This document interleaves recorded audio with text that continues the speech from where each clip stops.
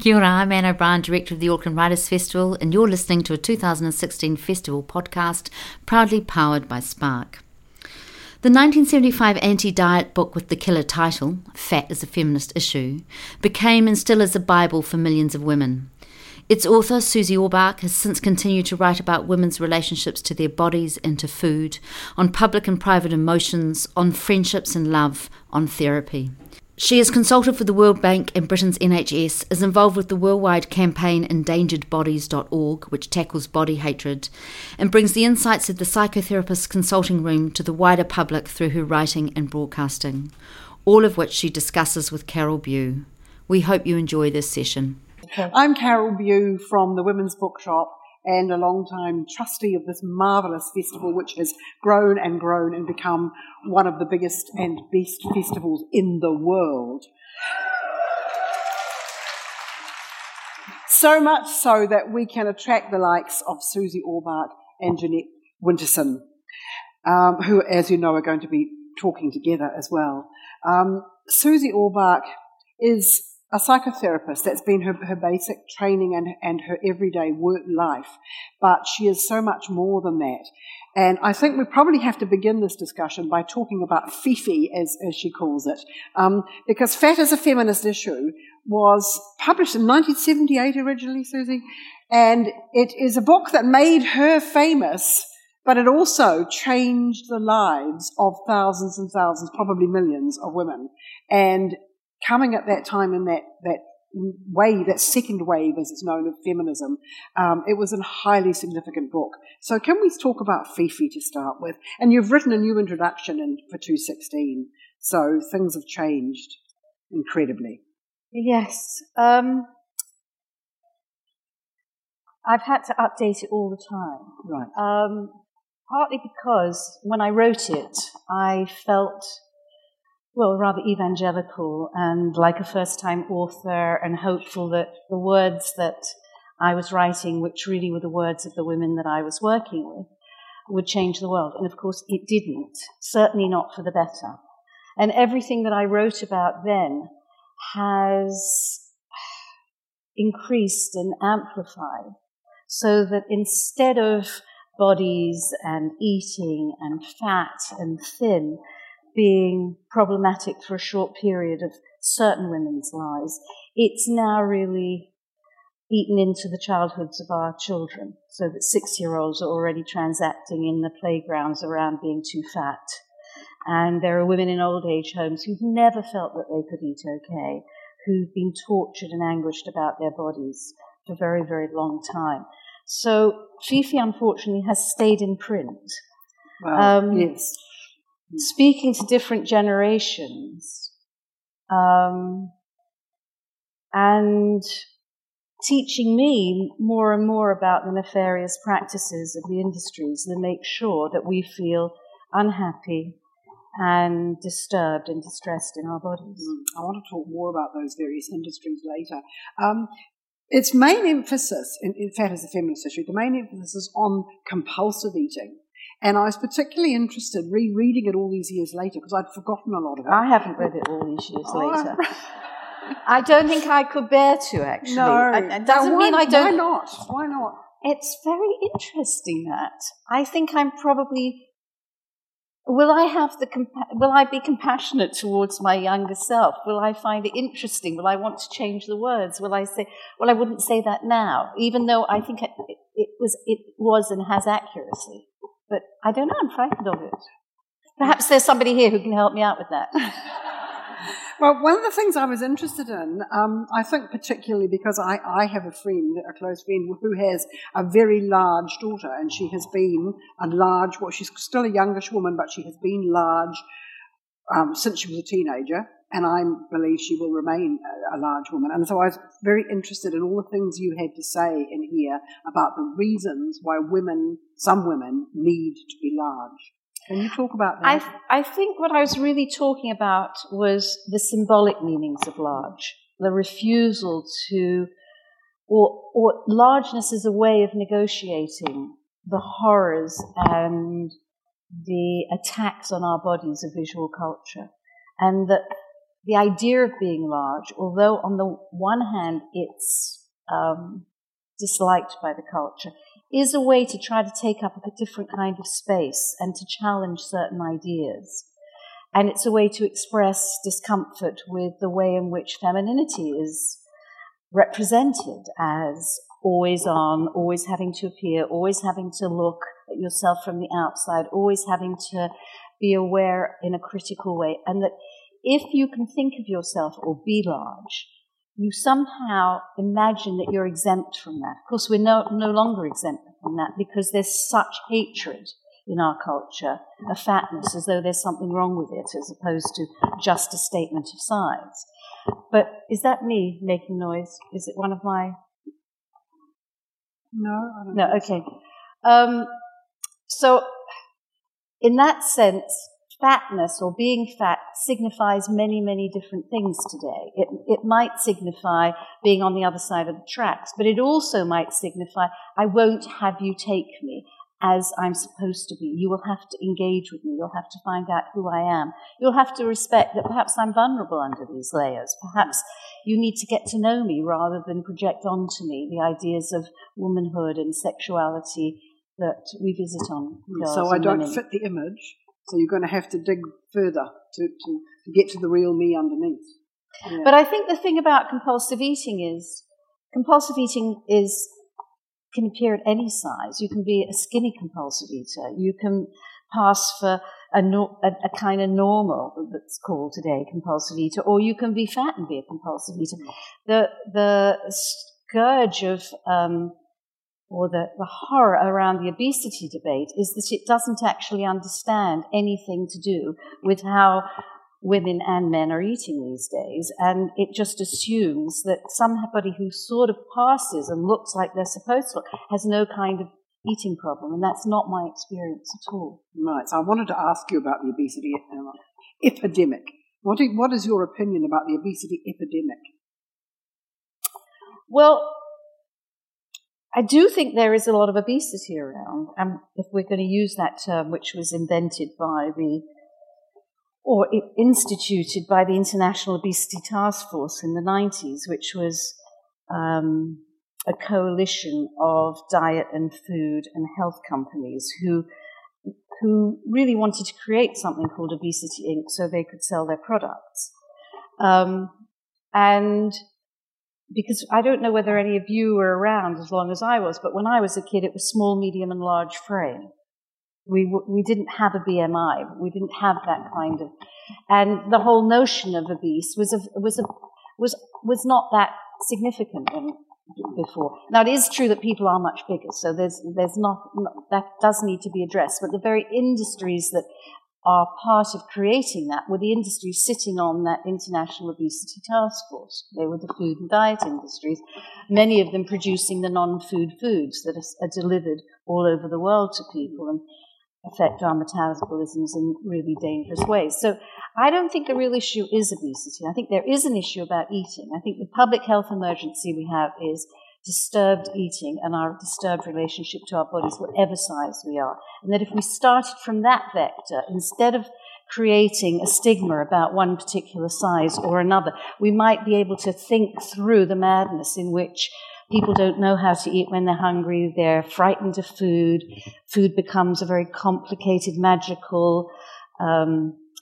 sight for them, being on the one hand very nourishing and on the other hand very destructive and scary, and in which food schemes of all kinds. I mean, the latest in Britain, I don't know if it's come here because actually you probably have clean food, but now we have a thing called clean food after the dirty food.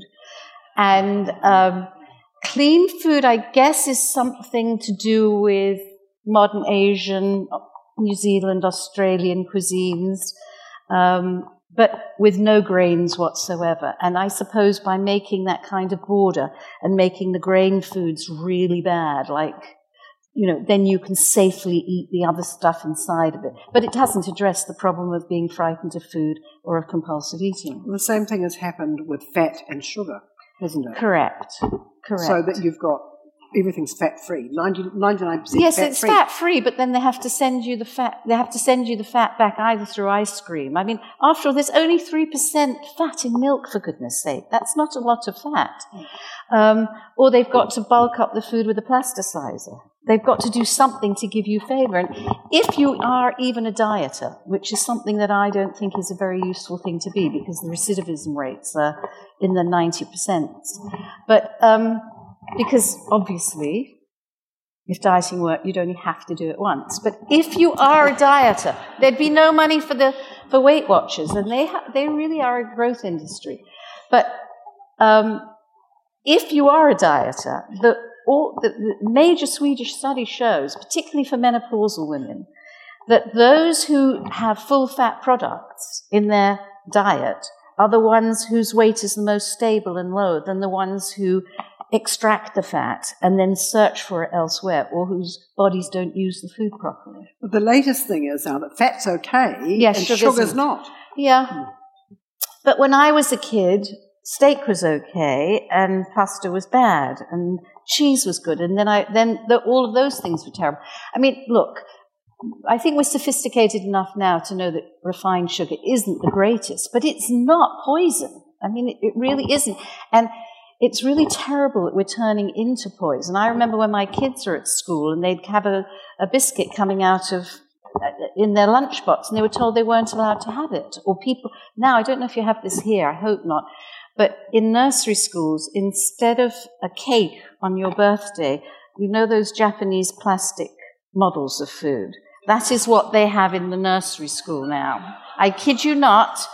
So that they're really demonizing, they're making it as attractive as heroin, really, because they're saying there's something so scary here that you can't engage in. Instead of saying, yeah, have some of this, but probably back it up with some more complex carbohydrate or some protein. Yes. So who owns the diet companies? Well, I'm not sure exactly who does in New Zealand, but basically SlimFast is a Nestle company, I think. Or is it a Unilever? Oh, I'm sorry. Jet lag. It doesn't matter exactly which. You've already named Nestle and Unilever. And Weight Watchers was owned by Heinz. I don't think they are anymore. Their biggest expansion now is into Asia because they've saturated the European and North American markets. Not so true with actually Weight Watchers because Oprah's gone on board and she's now their latest evangelist. I think she made $65 million on her shares overnight. So it's the company's making money, but it's selling the notion of the perfect body, although it doesn't call it that anymore. It calls it wholesome eating or something. And it sort of steals some of the images and rhetoric from body activists to represent it in their own stuff, but their own manufactured foods are manufactured foods. They're not real foods. But they have managed to convince the Japanese that they are fat. They've managed to convince Koreans that they are fat. They've managed to convince people that they need to be on a diet who actually have no history of it and have always eaten rather well. So you've actually moved into that whole issue now of globalization and what has happened not only with the food industry but the cosmetic and the cosmetic surgery industry. Well, yes, I mean now worldwide we have to conform. Well, and part of what we've done is to export body hatred all over the world as a part of late capitalism, isn't it? It's our great gift to the world. I mean, not only do we know how to pollute rivers and do terrible things, but we do actually know how to produce body hatred in people and how to give it to other countries on a plate. And one of the things that I was been looking at is what goes on in South Korea. And I was very familiar with the 50% of teenage girls having the eyelid insertion to look westernized. But what I wasn't aware of was that jawbone shaving is so prominent in Korea, in South Korea, that there are sculptures made with jawbone, the jawbone that's been shaved off, put in glass cages on display to show what a successful operation this is. And and it's a kind of Singapore, Korea, plastic surgery, what do you call them? They're tourist places. That's where you go. When you need a new labia, because let's face it, our labias are all wrong, right? And the National Health Service in England actually is opposed to giving you a new labia because they do know that your labia is okay the way it is, and they're supposed to come in many different sizes and shapes with things hanging off in different ways. So you can go, I think you can go to South Africa, you can go to Hungary, you can go to private clinics in England, but you can certainly go to Asia to have a kind of refit job on the downstairs.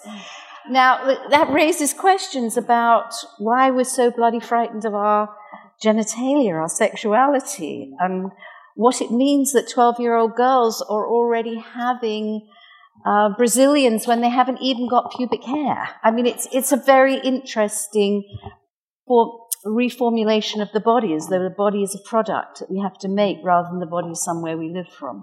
You said in the beginning of Fat as a Feminist Issue that it's always a cultural thing, but it seems to me it's gone beyond individual cultures and become this sort of global. Well, it's really interesting because I feel like and it'd be very interesting to see what happens in New Zealand because you've got such a changing cultural story, don't you?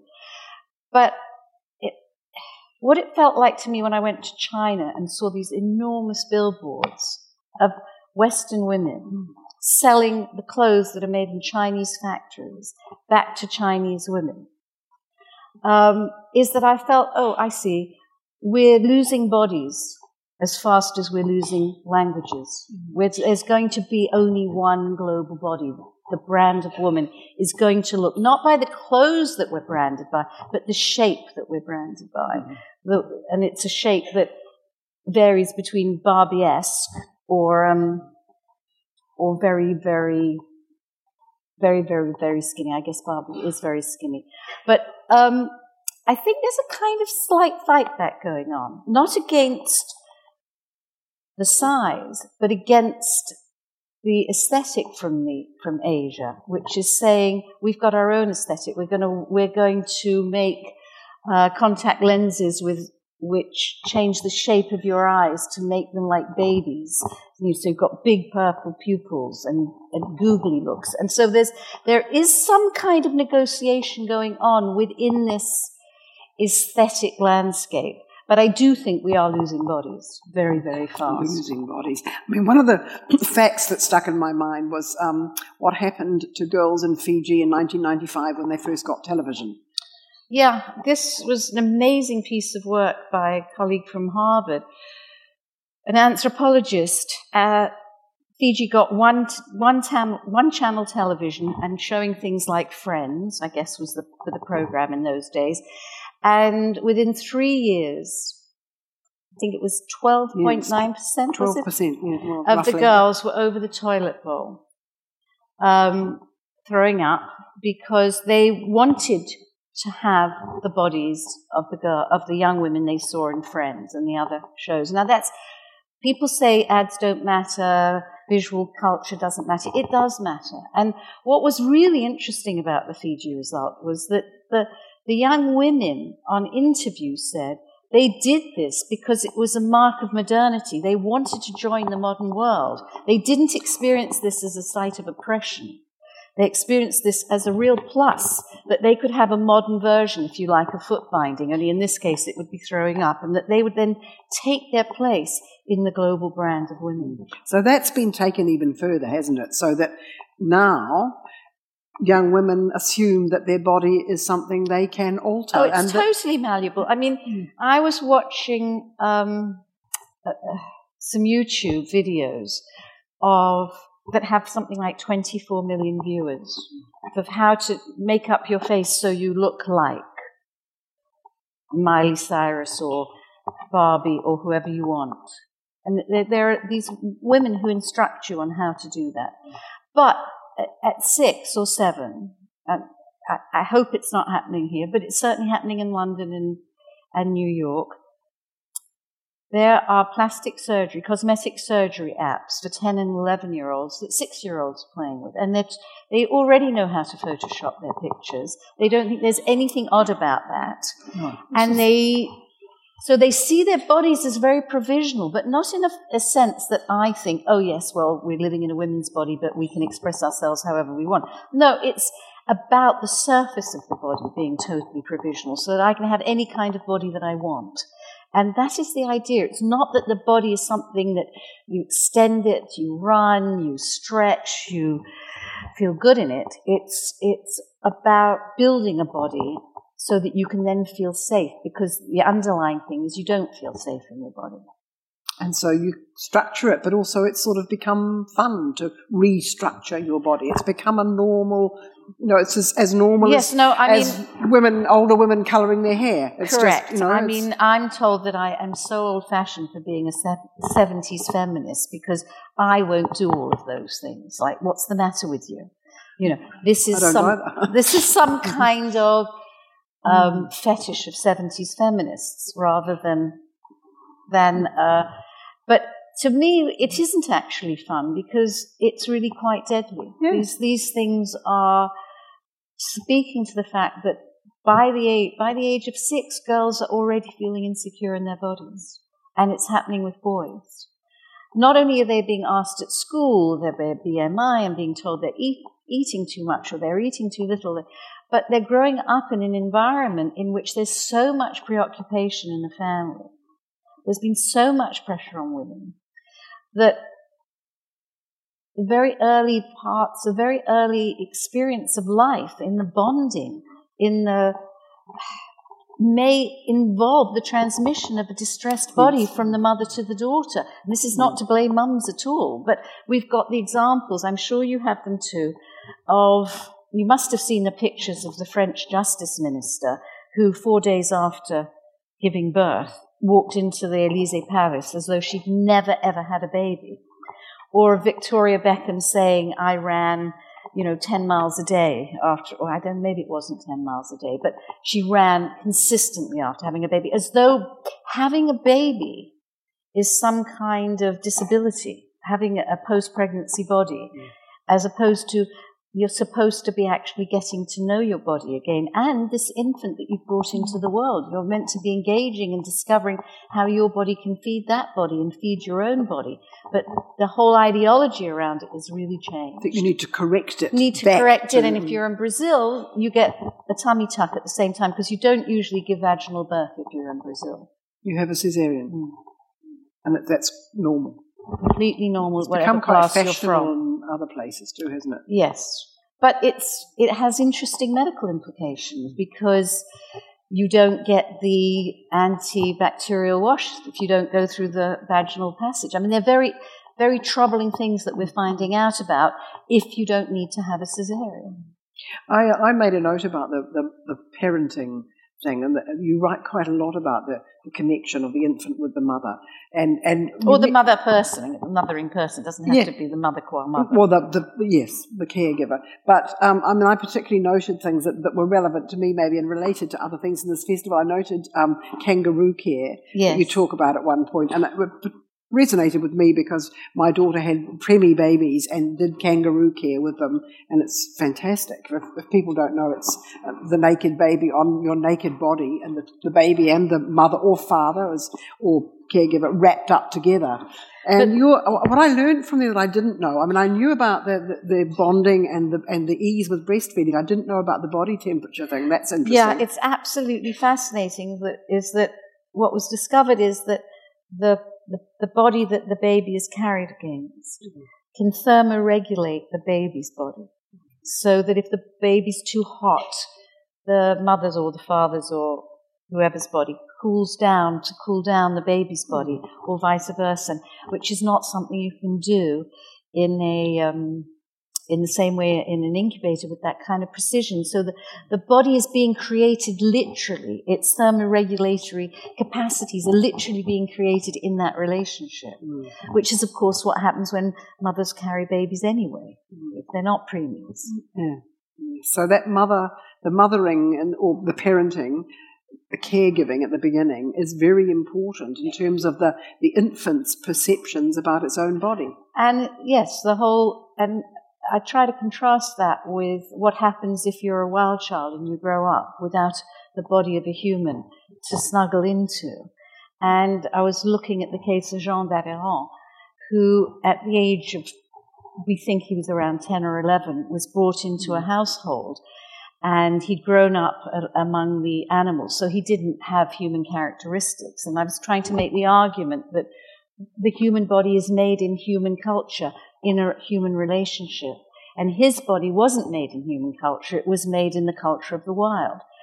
And to talk about thermoregulation, when he saw snow, he threw off the clothes that he had been dressed in by the family that had taken him in and ran into the snow because his body had the capacity to manage like the bodies of the animals who had fur. And I just find that so incredibly interesting because we've lost the notion of understanding that body-to-body relationships create the bodies that we have. And therefore, if we have disturbed bodies now at 6, we need to be looking at what we're doing to the mums and the dads that's making it very hard for them to feel easy in their own bodies and the bodies that they bring to their offspring.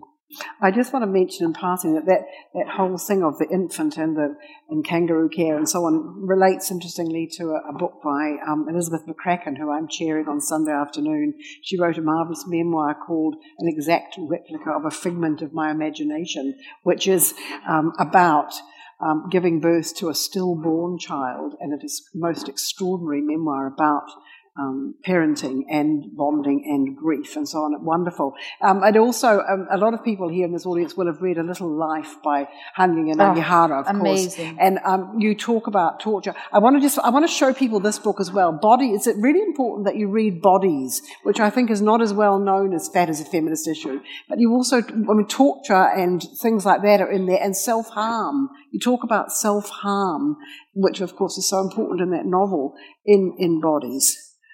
Can we just mention that in passing? We've got a lot of other things we've got to cover yet, but I suppose I was trying to, if what I was trying to theorize is how we get a body. I think most people will accept the psychoanalytic notion that you actually acquire a mind. You aren't born with a mind. You have to acquire it, and you acquire it in relationship. But I don't think we've understood that about bodies. We think bodies just are. And this book is all about how we acquire a body and the forms in which we acquire our own sense of our bodies. And what I'm talking about really is the difficulties that people have in their forms of embodiment, the distress they carry, the anguish, the sorrow, the search for a body. You might want to look at anorexia as a way to do away with a body that isn't okay and create a body that you can admire, for example, a body that has no needs, no appetites, or not that you don't feel them, but you override them. And self-harming I've tried to discuss in the way of a way to make real, to make material, the thing that feels so absent and yet so present and so mysterious. And if you cut through self-harm, you actually see the blood. You feel something which you may not be able to feel in another kind of way.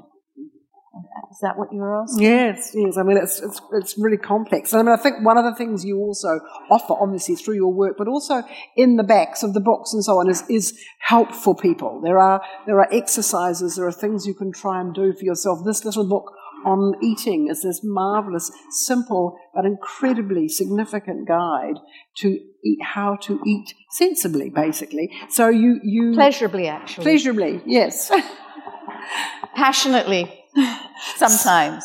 So you not only understand it, but you help individuals to understand I do, themselves. But it's only a very small part of my work, actually. Is it? Yes. Yeah. I mean, I think the tragic thing about Fifi being 40 years old, or nearly, is that people used to come into therapy with an eating problem.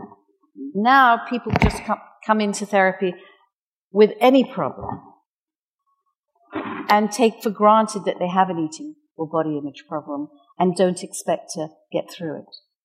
That is a real change. So for them it's normal to have it, and they'll have it all their life. Yeah, completely normal. And that's really why I wrote Bodies, because people coming in about bereavement or job problems or issues at home with kids or all the kinds of things that people come to psychotherapy, psychoanalysis for. And en passant would say something about body hatred. And with the assumption that this is just something they had to live with, rather than, now that, what kind of craziness have we got in the culture? That it's sort of normal. Yeah, that we've normalised it. Mm. Mm. So tell us a bit more about your work, because you've done these marvellous BBC, what do we call them? In therapy. In therapy. If any of you want to listen to them, you can just, I got them simply by going into the BBC BBC website. Radio 4, yeah. Put In Therapy. I just put Orbach, I think. Just put you in, and it comes up. And there are these marvellous sessions where in fact they are scripted and use actors, but you would They're never not scripted. know. They're not scripted. And No. not what they say is not scripted. No, nothing's scripted. I knew your bit wasn't, but I thought No. Okay, so I wanted to Tell us. convey the feel of the consulting room. Yeah, which you do. The intimacy incredibly. of the therapy session.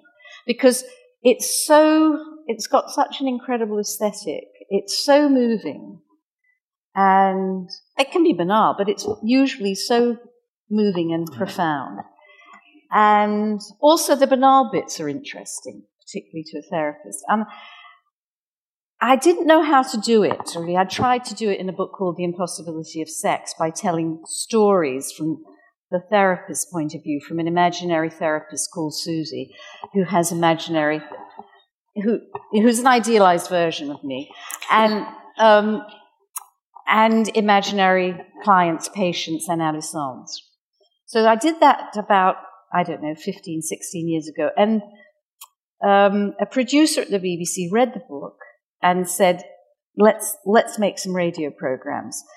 And we got a bunch of actors and a really superb theatre director, Ian Rickson, who actually I think was recently here, who prepped some actors. I gave them the following sort of information. Give me a woman who didn't grow up in England and who's perhaps suffering an emigration story. That's Harriet who you're talking about. Right. Give me a trade unionist in his 60s who's got 2 failed marriages, who's come up to retirement. Give me a couple who are having difficulties in their relationship which might mirror the history of their own parents' relationship. And they're about to have their first child. Yeah, but I didn't know that. You didn't know that? Oh. So the people come into the room. I mean, obviously not all together, but the couple can. And they come in and they're already having a fight on the doorstep, basically. And I pretend to have known them for 6 or 8 sessions by now. And they're about to have a baby. And they're having a hassle. And I'm there to do a session to try and sort it out. And then we go on to the next day we have another session, not with them, but with the woman who, it turned out, had a bereavement. She wasn't just an immigrant, but had come from somewhere else. And the bereavement she has in the present mirrored issues about her previous losses, et cetera, et cetera. But you listened to them, so you tell me what you thought, because I know what they felt like to me, but I don't know what they felt like to you. Well, I didn't realise that when I started listening that they were actors at all. Once I found out they were actors, I thought the actors must have had a script and you were responding to what the actors gave you. But I didn't know what it was. Well, it was a brilliant dynamic going on, because you don't realise that they're actors at all. What I found fascinating, because you're listening, not seeing anything, was the silences. And as you said to me when we were talking at the back, that the radio held the silences. Well, it was very brave of Radio 4 to do that. I mean, the producer doesn't know anything about therapy. And I think it was quite scary for him to have silences. But they worked, and I think people thought it's a very different way of listening to story. It's a very different way of understanding emotional struggles. What I also was very aware of listening was of you waiting And I had this sense, I could imagine that you were watching these people, or this person, observing their body language, and that you needed to wait. And I thought, this therapist just waits until the right moment either to speak or just waits until they speak. So you do, as a therapist, a lot of waiting and observing. It's a very active engagement, though, and I don't even know that we've got the right word for it, because you're right, it does look like it's waiting, but what you're doing is you're both in that, you're attempting to be in the same emotional space as the other. So you're surrendering a part of yourself.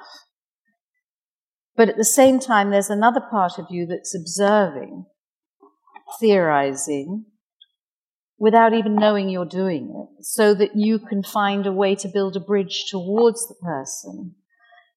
So, and hear what they're saying, underneath what they're saying or what they're not saying. So I think you're doing a lot in that thing that you call waiting, which I agree is a waiting, but it's a very attentive. active. It's a very attentive reflection. Can we just mention John, because the guy in his 60s with 2 failed marriages, you can guess what happens. And Susie has just told me that she said to the producers, "Don't let him have a crush on me." And of course, very early, and if this is an actor just doing it as it comes, it's absolutely heartrending. And I found myself going, "Oh no." Because he declares his love. He's fallen in love with Susie. Which, of course, happens. Is part of what could happen in a therapy. But, it's not where you stop. It's the starting point. Anything in therapy is the starting point. I did have a sense that it was quite a difficult thing for you to deal with as a therapist. Oh, it's absolute hell, because, look, the director was directing the actors, but he had to direct me without directing me. So he could only direct me by hyping up the stories that the actors were going to have.